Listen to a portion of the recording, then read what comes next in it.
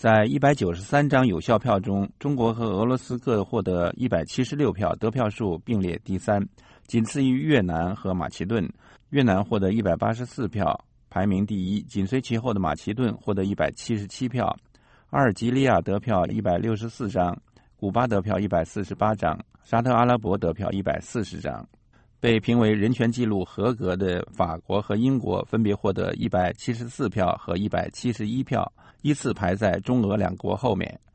中国和俄罗斯还因为反对联合国制裁和军事打击据信使用化学武器残杀大批平民的叙利亚独裁政府而受到国际舆论批评。总部在日内瓦的非政府组织联合国观察指出，2014年的联合国人权理事会中将有接近一半成员国未能达到起码的自由民主标准。联合国观察还指出，在这次无记名投票中，中国所得到的176张票里，至少有11张是欧盟国家投的。该组织说，中国、古巴、俄罗斯、沙特阿拉伯、阿尔及利亚、约旦和越南不够格。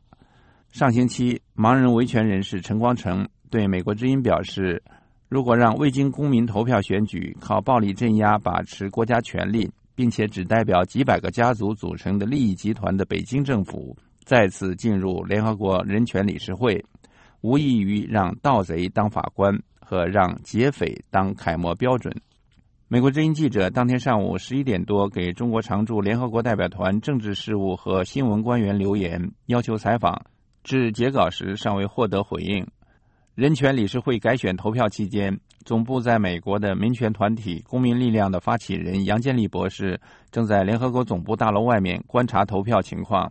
他当天中午对美国之音表示，几分钟前他进入联合国总部大楼后，在过第2道关卡时被发现身穿印有揭露中国人权纪录地图的 T 恤衫，随即被数名警觉性很高的警察推出楼外。因为我穿了一个 T 恤衫，上面写着这个有个中国地图，中国地图里边画了这个刘晓波在东北，这个高志胜在新疆，王敏章在广东，然后西藏在燃烧，还有一个强拆的一个红色的一个拆子在中国那个地图上，然后下面英文我说 not qualified for UN Human Rights Council。那他这个我过第2关的时候没进去，他让我打开看一下，一看他们就全部来了好多警察，给我这个扔出来了。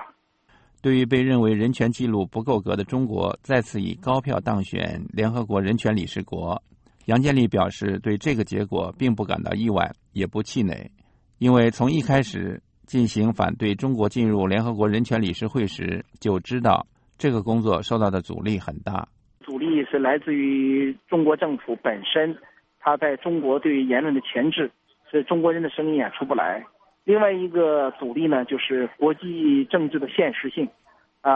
从这个1-2年前，因为我们拜访了很多的使团，很多国家的使团，他们就告诉我们，很多年前，这个1-2年前，中国已经开始和他们谈这件事情，进行交换票。每个国家的考虑呢，它不是一个人权的原则作为主要考量，它要考虑就是如果我在这次不投中国的票的话，中国会在未来怎么报复我们？我们能不能经受他的报复？所以这里边呢有很多的现实的计算，这种现实的计算呢，使很多人呢，很多国家呢可能就要投中国的票。所以我们从第一天我们知道，曾因使用借来的护照进入中国考察工人运动情况而坐过5年牢的杨建立指出，尽管中国等一些人权记录不良的国家这次当选，但这不意味着反对这些国家成为联合国人权理事国的努力失败或者白费。这位持不同政见的活动人士表示，国际社会迟早不仅仅从言论上，而且从制度上要引进一个全世界都适用的国际人权与正义标准。如果没有这个标准，世界秩序就无法维持。现在必须从公众舆论开始，让这种主张逐渐占上风。我们借助这么一个活动，使全世界又进行了一次这个对于中国人权状况的一种观察和评论，使得很多中国的人权议题得到了国际社会的高度关注。那么第三呢，就是说我们把这个声音反映到中国去，调动了很多国内公民的合作，也在全世界把这个声音放出去，也得到了全世界很多这个人民的支持。我们2个签名，中国的签名是13000，那么全世界的签名现在已经超过100万了。就用这个活动所调动起来的这种力量，在未来其他的议题上会发挥很大的作用。所以我们这个工作我们认为是成功的，这2个签名目标都达到了。反对中国和俄罗斯等国参选的团体和参与者们呼吁美国和欧盟采取行动，给人权记录不佳的参选国家投反对票。目前尚不清楚有哪些国家投了反对票或赞成票。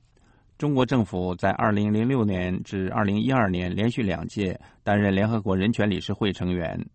在国际社会和人权领域，人权记录长期备受诟病的北京领导人一直强调中国人民的人权首先是生存权，并且辩称中国的人权状况已经在逐步改善进步。